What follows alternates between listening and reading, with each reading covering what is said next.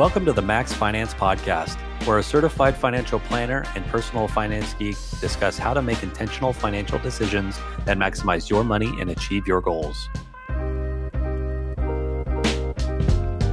Welcome, everybody, to another episode of Max Finance Podcast. Today, we are going to be chatting through the second part in our debt series. This time focusing primarily on the strategy and selecting which debt item, if there are multiple debts on the balance sheet there, to focus to pay down. What sort of strategies you can think about. Last time we had talked about good versus bad debt, but yeah. So this is more about the practical logistical action items to delve into and focus on. I think as we'll chat through, there'll be a lot of elements of psychology in addition to just the hard facts and numbers around everything too. So with that as the backdrop, Lauren, anything else that you have to maybe set the scene for this conversation? Not really in particular. I think, I'm just looking forward to helping people who have debt pay it off so they can get to start investing. So let's dive in there. So last time we had talked about good versus bad debt, and I think you could be on a spectrum, and we walked through an example of a car purchase and how that can run the spectrum of being a need to get to your job to earn income. Obviously, that's more traditional. I mean, in this kind of pandemic world that we're in at the recording of this episode, maybe folks can work more remotely at this point, so maybe there's less of a need there. But in theory, most folks in most cities will need a car, and so we talk through how that could quickly become more of a nice to have and kind of run a little higher than the need category warrants. So we could start there. I know, auto loan is pretty typical on a lot of the clients that I see, and in terms of how much they may owe, and then kind of build on from there. I think.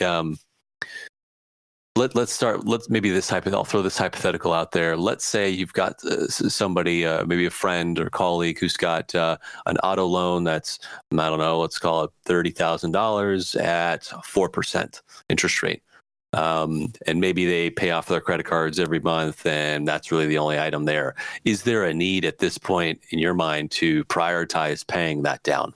I guess the question to me is, if you don't pay it down, what would you do with the whatever kind of excess cash that you have, and whatever kind of money you have left over at the end of the month after, paying your expenses and taxes and things like that? So I think it's just about, what is the best use of your money? And so, 4% is not particularly high. So I don't know that I would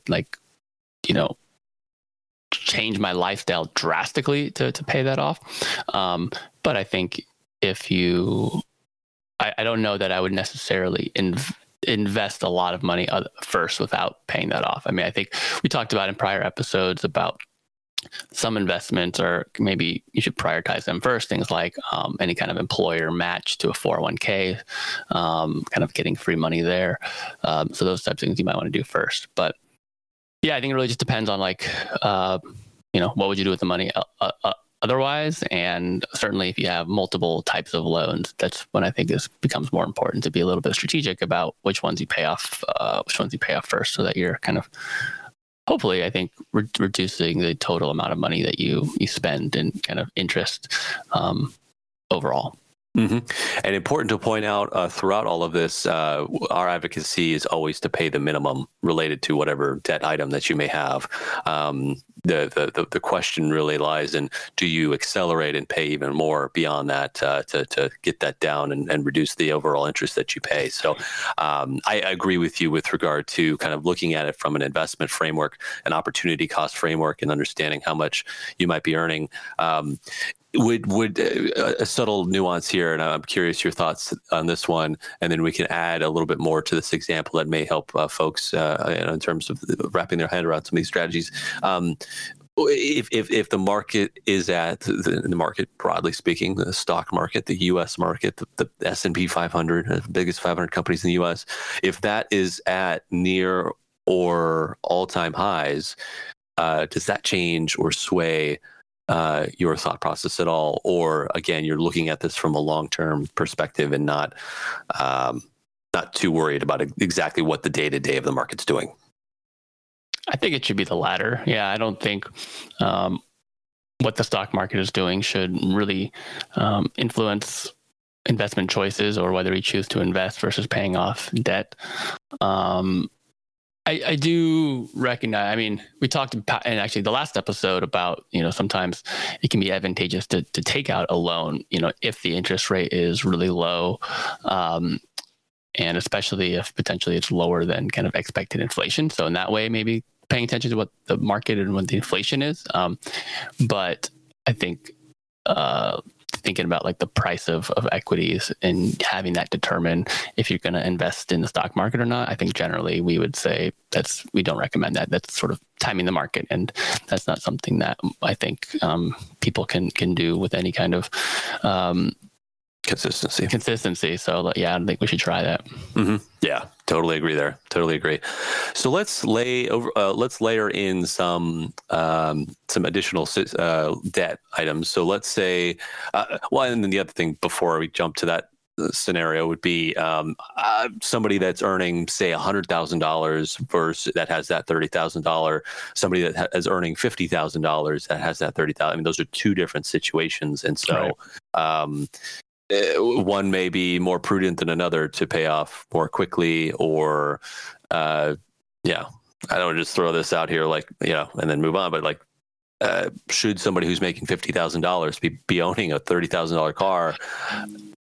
That's a great question. I think I said earlier, it doesn't necessarily require something drastic. I think you're right. You should consider the income that you have and kind of how long you expect it to take to pay it off. Because if you're, if you expect it's going to take, a year or 2 or 3 of all of your excess cash going right into this, and it's still going to take that long. Well, that's years until that you might be able to have money free up for investment. So I think in that situation, maybe consider selling the car. Like with the auto loan, the good news is I think there is some asset that you have for that loan. Same for a home loan. Obviously, there's fees for selling, and you may not get back exactly what you paid for it. But you have something that you can get out of it if you want, right? And you can buy a car that's $10,000 that gets you from A to B perfectly fine and reasonably safe, right? So that is definitely an option for an auto loan and even a home loan, but not obviously an option for a student loan or probably not so much for credit card debt. It's stuff that you buy with the credit card. It's kind of, you probably can't make a lot of money trying to sell it back. Mm-hmm, mm-hmm. Yeah. So let's talk about that. So let's say you've got, maybe you're in the $100,000 camp, and there are, this obviously, all of this really, the first step is, I would say, understanding how much you have to go towards either investing or paying down debt or other savings. That really is a super important place to be and understanding to be. There definitely can be fluctuation. I see this all the time with clients. There's fluctuations during the year. It's not like there's just one level spend. Typically, there could be maybe holiday season. There's going to be a little bit more spend. There's travel. But in an ideal world, to get to a spot where at least with some rough understanding of this is how much something's going to cost, and I want to be a little bit, instead of reactive and paying down debt, let's try to be a little bit more proactive and setting aside X amount. It's amazing, how many different ways, like if you get some maybe bonus payment as an example for an annual bonus from your job. I know some people, it's like they've already got it mentally spent, or maybe already have it spent, or feel like there's so many, if you're getting, say, I'm just throwing this number out here, $10,000 as a bonus, and you've already spent that many different ways, whether trip or car or whatever, that can be a tough spot to be in. So and it requires, I believe, a lot of discipline to get to this spot for some folks. Other folks, it's just like I'm making a good amount, and I'm not like overextending myself, and I'm not being too materialistic in things, and wanting to make sure I have the latest and greatest and keeping up with the Joneses and so forth. to get to that spot of there is some surplus, and I'm not living hand to mouth. Yeah, I think it goes back to, I think we talked about maybe one of the earlier episodes about setting goals and figuring out what your goals are. And I think we talked about that in episode 4. And so I think you just need to consider, spend some time figuring out what your goals are and think about, for instance, if you have an auto loan or if you have some sort of loan and obligation that, is not completely fixed in the way that you can, undo it. You can sell the car, pay off the loan. I think you just need to consider whether or not you'd be able to achieve your goals with this obligation. And if you can, then I don't think there's anything wrong or right. It's really just up to you if it's worth, delaying your goals by however much time it takes you to kind of pay that off. But I think, for many people who don't spend the conscious effort to develop those goals. And so therefore, they don't have a kind of a perspective of whether or not this loan is going to severely impact the achievement of those goals or not. Yeah, having those targets, those milestones, things to shoot for. It's hard to know if you're on track if you don't have those goalposts. So, totally agree there. Okay, so let's set up the situation where somebody's got that auto loan, 30,000, 4%. Somebody also has a couple of credit cards that they haven't, maybe holidays, maybe travel, whatever it was that incurred these expenses. Let's say with the credit card, of course, it's a variable rate typically. So we're talking maybe anywhere from, let's call it 18% on one, and you've got maybe $10,000 balance there, and maybe a $5,000 balance, and it's 24%. Let's say.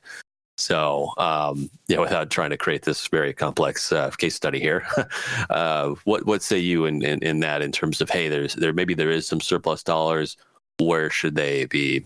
What sort of strategies do you think about conceptually about trying to tackle those? Yeah, you mentioned making the minimum payment on each loan. I want to reiterate that. That's really important, right? Because you don't want to be late making payments or kind of default on any loan, because that would have a large impact to your credit score, which would severely impact your ability to get a loan in the future, or it would just significantly increase the cost of that loan. So definitely really important to make sure that you're making the minimum payment on all your credit cards, auto loans, home loans, student loans. So that's kind of the first thing, is making sure that you do that. And then beyond that, I think of it mostly as kind of a function of the interest rate. But I'm open to hearing what you think, if there's anything else that should be considered. But I mean, certainly if you have credit card debt that's at 20% interest rate, and the rest of your loans are probably a lot lower than that, 5 to maybe 10%, even at 10 would be really high. That might be like a private student loan, but even then that's pretty high. So, I think I would focus on interest rate. I think the last thing I would say is we talked about, net worth tracking and kind of how to do that. I think that was in episode 9 about tools for net worth tracking. And I think that is a really powerful way to visualize your progress paying off your loans and help, motivate you in seeing your net worth increase from a large negative number to hopefully a smaller and smaller negative number, and eventually a positive number. Or the impact of paying off loans, has the same impact to your net worth as obviously investing, right? So if you're not spending it and it's going to paying off a loan, it's reducing that negative balance, and so it's increasing your net worth. So I think just tracking that regularly and seeing your progress over time, I think that's a really good motivating way to help you kind of stick to whatever kind of plan you come up with when you get that bonus or you have excess cash at the end of the month. Yeah, and so I like the way you're thinking about it. It's mathematically just looking at the interest rates. So two broad area like strategies that have been touted. I think they're.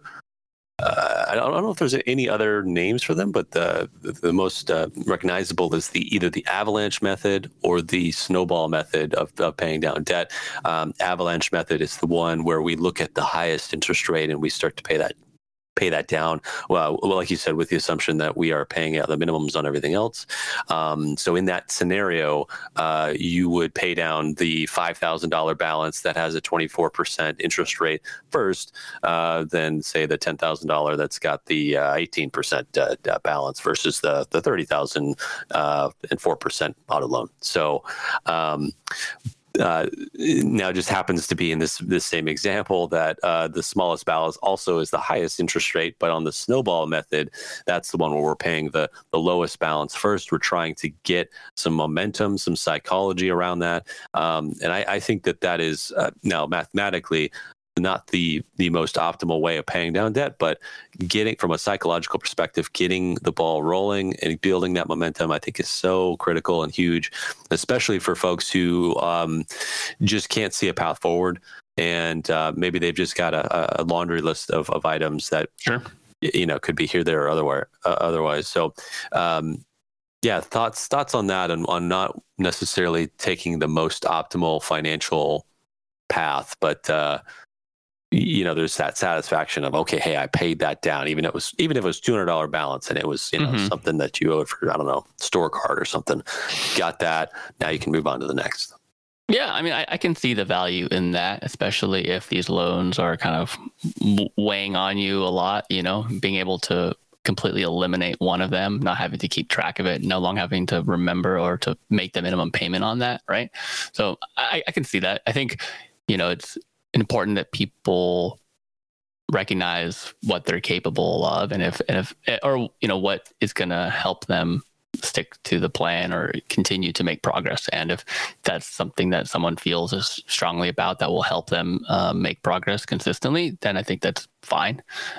Certainly would still encourage them to aim for the high interest ones first, especially if there's a large difference between some of the interest rates. But I don't think there's anything like wrong with it. It's just people have to do what they need to do. And obviously the flip side is if they're not able to really make any progress, then that's the worst outcome and stuff. So if picking a small balance and just kind of working towards that and paying that off and building some confidence momentum helps you, go for it.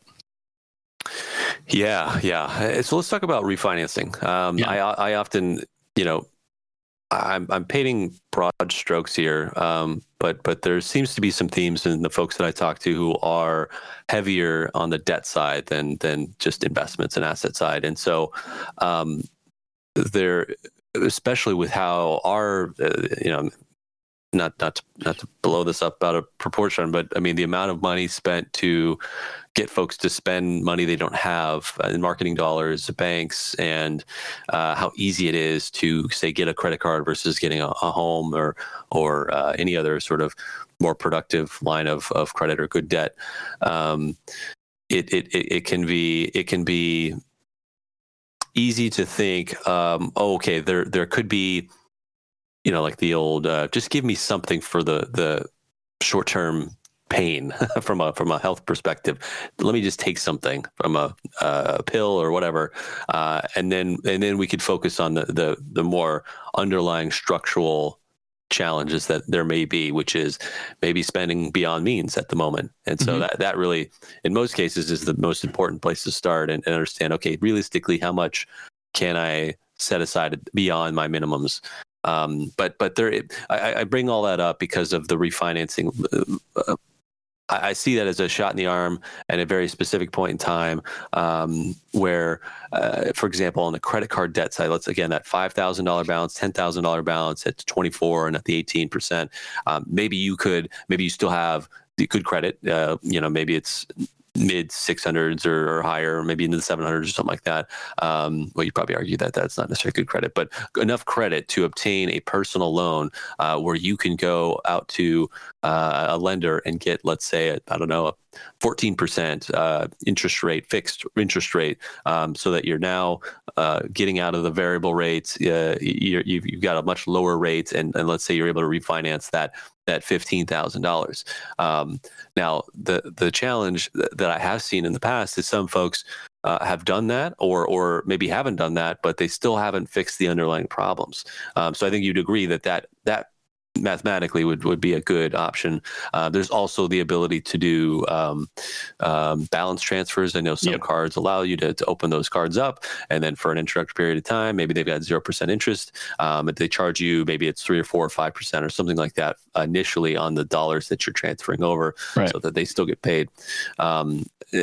Oftentimes, I see those as drawer cards, is what I call them, and those are the ones that you're not going to necessarily be using when you get out of the situation. And so you just probably leave them in the drawer, and they may end up closing on themselves just because you haven't used them. But I think there's some easy wins. I guess the point of all of that rant there is that I think there are some easy wins, especially in this interest rate environment where you can refinance to a lower rate, a fixed rate. But again, the most important thing is while you're doing that, you're simultaneously putting in the work on the underlying side to not snowball and get yourself into debt. It's more debt. Yeah, and I agree. We kind of assumed that there was, free cash flow at the end of the month to actually make progress on these loans, and so we talk about that in episode 3. I think how to kind of live below your means, so you have money available to either invest or pay off loans, or obviously make progress towards your goals. And on the refinancing side, I think it's absolutely a great option and solution. I think you just have to, consider what is the interest rate of the loans that you have right now, and what is the potential interest rate, and as well as like fees that involved of getting a new loan to pay it off. So yeah, just to kind of clarify, refinancing is really just taking out another loan and using that loan amount that you received to pay off another a higher interest loan. And so that can, obviously, it's maybe more of a common term within kind of home mortgages. You can refinance when interest rates are low. I think for credit cards, something like you mentioned, a balance transfer can be a good option. You can sometimes find credit cards that will give you a 0% interest for maybe 12 months or something like that. And then it goes up to some interest rate. There's usually like a small fixed fee that goes along with that. So that can really help, I think. And I think that's a very valid solution that should be considered. And I think going back to, we talked about why it's important to make your minimum payments so that you keep your credit score as good of shape you can, because I would imagine that, the interest rates you're going to be offered when trying to refinance these loans are contingent on your credit score. So I think, again, making sure you make minimum payments and keeping a high credit score as much as possible is going to be advantageous and always, save you money in the long run. Mm-hmm. Yeah. A couple places to look at to refinance, to check rates. NerdWallet is a really good resource for a number of different things, but they do a good job of keeping current of who are the lenders that have the lowest rates, and they rate them. Obviously, at the end of the day, they have to get paid, so they likely get paid by the if you do end up going through one of them. But at least there's one spot you could go to kind of see where folks are at and the potential fees. When it relates to personal loan, they're typically like a really large range. So again, like you say, that's really dependent on your credit score. Bank rate's another one that folks probably are familiar with. I've seen, if you just Google either of those, you'll be able to get to that. On the home purchase or home refinance side, that's obviously a much more involved calculation than sort of simple, how much debt am I in, and do I need to get credit card wise, and do I need to refinance? But Zillow does a good job there of, in addition to the other two, in terms of what the rates are. At the time of this recording, there's higher inflation. The Fed has said that they're interested in raising rates to combat that inflation, and so that will have a reverberating effect throughout the loan and a fixed income world, and so likely will mean that rates are on the rise here. So that said, just always look at where you're at and where you could go, and again, understanding. The other thing I'll point out too is I think it's worth having an accountability partner, and to the extent you're able to be and celebrate these wins, because this is something that's not necessarily fun paying this off. Especially if you spent beyond your means and cutting that back, I mean, that is challenging in and of itself mentally. And then getting to a point where you're celebrating your milestones with somebody, I think is so huge, so that they can help you keep accountable and you're not continuing to spiral. I'm painting a very specific person, I guess, in all of this. And so we could then shift to, I think, somebody else, which maybe just got out of college and you have a lot of student loans. But, you know, you've got goals like everybody else, want to buy a home and want to move up in your career and retire and so forth. So maybe we shift over to the student loan side of things as well and see if there's anything that may differ in that relation to consumer debt, credit, and auto loan type stuff.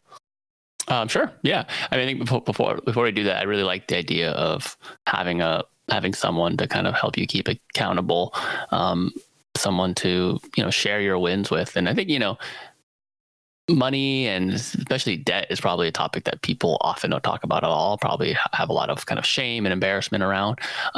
But a lot of people have some sort of debt, you know, and I think sharing that with someone that you trust, that can help you, motivate you, and can kind of, keep you and give you feedback and help push you to continue to make progress, I think can be really, really valuable.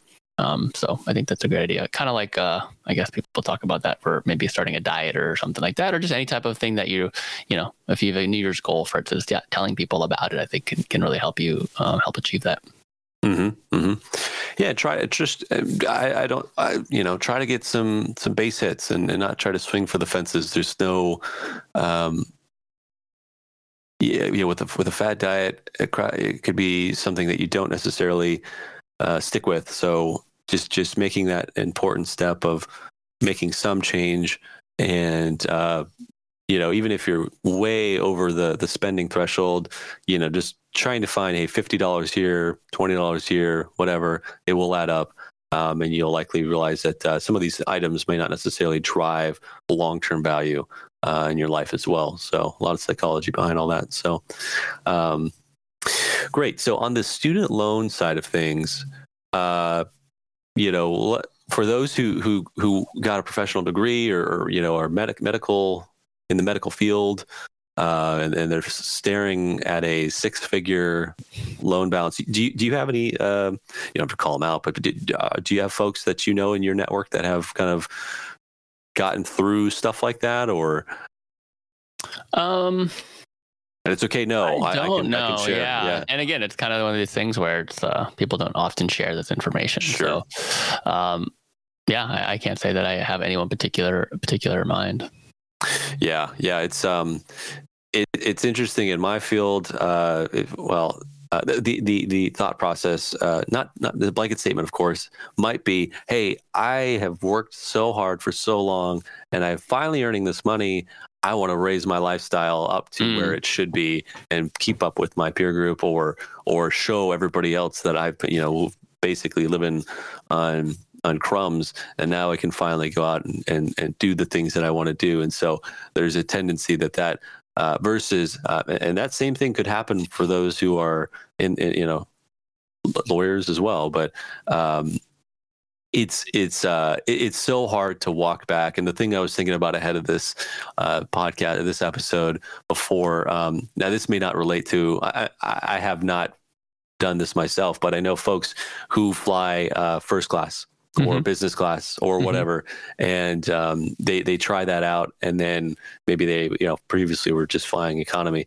I've only been bumped up once to premium economy even. So that was crazy, just to have a few more inches of leg room and so forth. So but I guess that's kind of the mentality that I think folks can have. It's so hard to walk back. I mean, sure. This not just on doctors or lawyers, but also if you're getting that raise, that lifestyle creep. This particular episode ties so well with just living above or below your means. So it's a tough mentality. So that basically, if you're able to put in the automation of, hey, I know how much I want to put towards my debt. Let me just make these automatic payments and come out every time I'm paid. Much like if you're putting money away to 401k, it doesn't even hit the bank account. There's no temptation there. So. Automation is, I think, really key, right? Not having to make a conscious decision at the end of every month, okay, am I going to invest money? How much am I going to invest? But yeah, when that paycheck comes, just automatically, having a transfer to your, IRA or to your 401k before it even comes is definitely a great way to ensure that you're putting money aside. Yeah. And so going back to the student loan side of things, there are a lot of different complexities within that realm that, at least as of the time of this recording, if you have federal student loans, those have been sort of in this forbearance period because of the COVID pandemic. And so originally it was like the end of January, I think, and they've extended it to the beginning of May of 2022. And so who knows if that will be renewed or extended. I know there's always talk about forgiving a broad swath or some amount of debt. I know there already is in law where you're able to, if you work in a public sector and in a qualifying job, you'll be able to forgive your student loans in full within 10 year at the 10-year mark of working in that particular field. That I've talked with folks who are pursuing that approach to try to extinguish a six-figure loan balance. And then that obviously has a completely different implication in terms of what they do. They might be working more for a government or nonprofit type role versus something that's in the private sector, and they could command a higher salary. It comes with, that's a very big portion of your life to go in one direction or another. And so there's a lot of pieces around that, not to mention different loan types, repayment types, income-based repayment types. The standard is about 10 years to repay your student loans. Going from, for example, federal loans to a private loan, interest rates, as we've been talking about, are at historic lows. And so going from a federal loan would forgive, or you would be, let's say they were going to do another forbearance some years in the future. Hard to say that they would, but if they did, then you may still have to pay your student loan back because the private lender may not necessarily participate in that, and they don't have to unless there's some new law that comes around the corner. So there's also, in the income-based repayment, not all lenders offer the ability of, hey, maybe I switched down to a role that pays a little less and I can't afford these payments anymore. If you did do refinancing to a private lender, you wouldn't have that capability, or the fact that if you did want to go back to school, that does pause the federal payments. You wouldn't have that capability either. So it can be very attractive just from a pure numbers sense of saying, okay, hey, my federal loans are 6 or 8%, and I can refinance them and get them into, say, 3-4%, something like that. That clearly will be a very advantageous from an interest payment savings, but the overall facts and circumstances, it's a lot more of a complicated answer to try to figure out, does it make sense to just make that wholesale shift because your payments may be much different and the lifestyle and so forth that I just talked about. So where should people go, or how should they kind of learn more about all these different programs and all the kind of rules and kind of regulations that kind of cover both federal and private loans and the differences between them?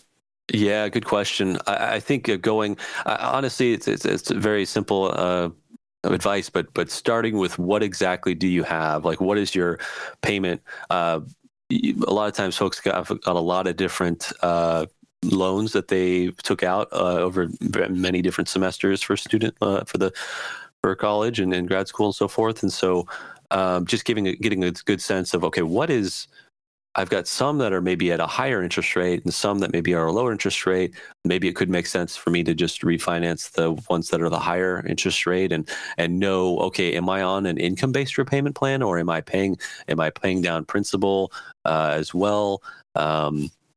Heck, I know there's a strategy where some folks, let's say a married couple that both have student loans, and that income-based repayment plan, and let's say that they're pursuing the public loan forgiveness pathway, both of them, the payment that they have to make is based on 10% of their adjusted gross income. Now, one strategy was, married filing you should file Married Filing separately, so you're only showing just your income, and rather than the joint income, because that total amount that they have to pay is less. And then they go back and amend their return to do merely filing jointly, because the tax brackets are much more favorable for those that are married filing jointly versus married filing separately. You get crushed on the MFS filing. So I just bring up this nuance because, again, there's a lot of different elements to think about. But yeah, getting a good understanding of where you stand, going to places like a NerdWallet or Equivalent Bankrate, I believe, has some of those as well, to kind of see, all right, what are the private lenders offering at this point? And if you're really serious, you could go and get again, because there'll likely be ranges. You can get anywhere from 2% to 10%. Depends on the term in which you repay. They have like 5, 10, 15 years. So there's also, and then of course, the longer the term, 15-year, the probably the higher the interest rate that is, the lower the term. But the higher the payment, the lower the term, lower the interest rate. So there's all sorts of levers that you can pull. And so it's like just one giant plug for NerdWallet, but they have a good refinancing, student loan refinance calculator that you can put in your information and get a better sense of what it could look like before you go forward with something like that. So it's a very attractive time to do that. Thankfully, again, a lot of times folks don't, if you have a federal loan and we'll see what the Congress and the administration do on that front. But I wouldn't bank on them forgiving broad swaths of student loan, and try to come up with a plan. And if they do, okay, great. But come up with a plan where it optimizes your situation. Now, there may be a situation, as we talk about all these different types of loans and how to pay them down, there may be a situation where you need to maybe you need more help. Maybe it's just at a point where there's just too much and you don't know where to start. Maybe we talk a little bit more about where folks can go if they need a higher level of service than beyond what they can do themselves. Sure. Yeah. I can't say that I know of those resources, so I'm going to kind of defer to you. But I assume you're talking about maybe a sort of like a counselor or something like that, or someone to help. Yeah. There's a couple of different types of folks that can help. You always have to do your due diligence, no matter what, and there can be some predatory folks in this space as well, where there are debt settlement companies that'll come in and say, okay, we'll help you settle your debt, and then you just pay us for whatever sum of money, but they end up charging you even more. You have to make sure that you lay out and understand exactly how these people help. There's others that are credit counselors that can help you understand, and almost like financial planners, where they're advising, or financial coaches. Both of which can help you there. But they specialize in understanding exactly where you should focus your efforts. And the other thing too, I'll say, and I think there's a lot to say about the psychology of money and understanding that aspect of it. So I would advocate too for maybe a therapist, sure, to get, maybe you've got a couple of folks in your to help you. There are also some tech forward companies that can help. I had some colleagues go and work for a company called Resolve, where they specialize in helping get you on the right path and developing a plan to help you pay down your debt. I think you had mentioned Tally at one point. Is that something you're familiar with and speak to a little bit more? Yeah, I haven't used it myself. I am familiar with it. I believe they sort of allow you to connect multiple your credit cards. If you have credit card loans, I think you can connect them, and they may even support other types of loans. And if you let it and allow it, it can choose which loans to pay off for you, like kind of the order. So you kind of tell it how much money you want to contribute, and it will decide which ones to pay off for you. I think they also do offer some sort of balance transfer or something like that. You can decide to kind of consolidate your multiple credit card loans and take out a single loan from them. I guess one thing we didn't mention too is the benefit of the consolidation too actually is potentially simplification, right? If you have 3 or 4 different credit cards with balances, and having to make minimum payments on each of them, and it can be kind of a little bit of overhead. And so consolidating them, even if the interest rate that you're getting is only a little bit better, is just might be worth it just for the simplification and having a single financial institution that you need to interact with and pay. Yeah, 100%. Again, automation, let that work for you, and consolidation, make things easier, simplify things. This is another one I don't have. I have had a couple of clients mention to me, but I don't have much experience myself digging into this. But it's a company called Truebill that goes through and looks at your subscriptions and does some analysis on your spending, and also has apparently folks that can help you negotiate bills. So maybe that's another place to look at from a tech forward perspective. Sure. And I'm sure there's more out there that we just don't have knowledge around, but are helping folks. So those are elements. Credit counselor, debt settlements, debt relief. It could also just be communicating with the lender itself or with the person you owe the bill to, and try to see if there's a way to work out something as well. Just being open and honest, and I'm sure because it gets to a point too where when you talk about if you're really delinquent, then they end up potentially selling it to just writing off that and selling it that for pennies on the dollar of the debt. And so then that might be a debt collecting company, which is not a fun place to be at, because they are sharks and they just continue to, if they make anything, they're winning. So again, not to say you should be afraid of those folks, but it's just good to have a conversation with the people that you might owe money to, and you're not able to make those. I know, especially during the pandemic, there was a lot of programs that private companies had offered to help folks as they weather the storm financially. So, that's definitely stuff to look into. Anyways, so we talked about a lot of different elements on the debt side and practical strategies to pay that down and think about it, frameworks and so forth. Lauren, any closing thoughts as we kind of wrap this episode up in your mind that kind of stood out?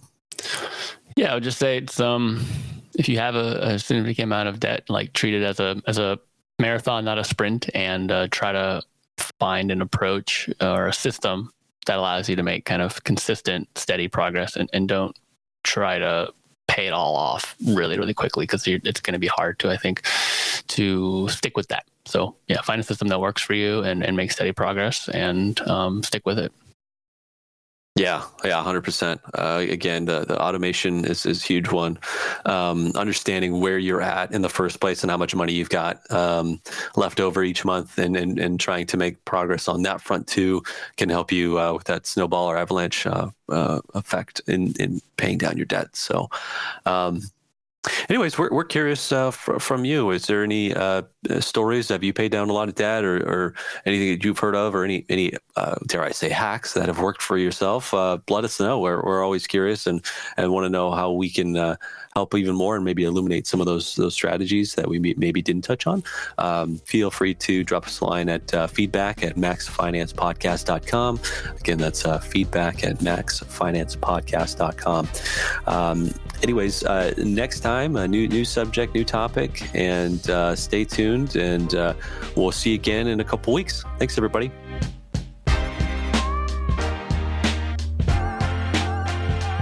We're a new podcast, and it would mean the world to us if you took a moment to write a review in the Apple Podcasts app, or share this episode with a friend or family member. We'd like to hear from you. Is there a topic you're interested in? Have feedback more generally? Email us at feedback@maxfinancepodcast.com. Thanks, and see you next time.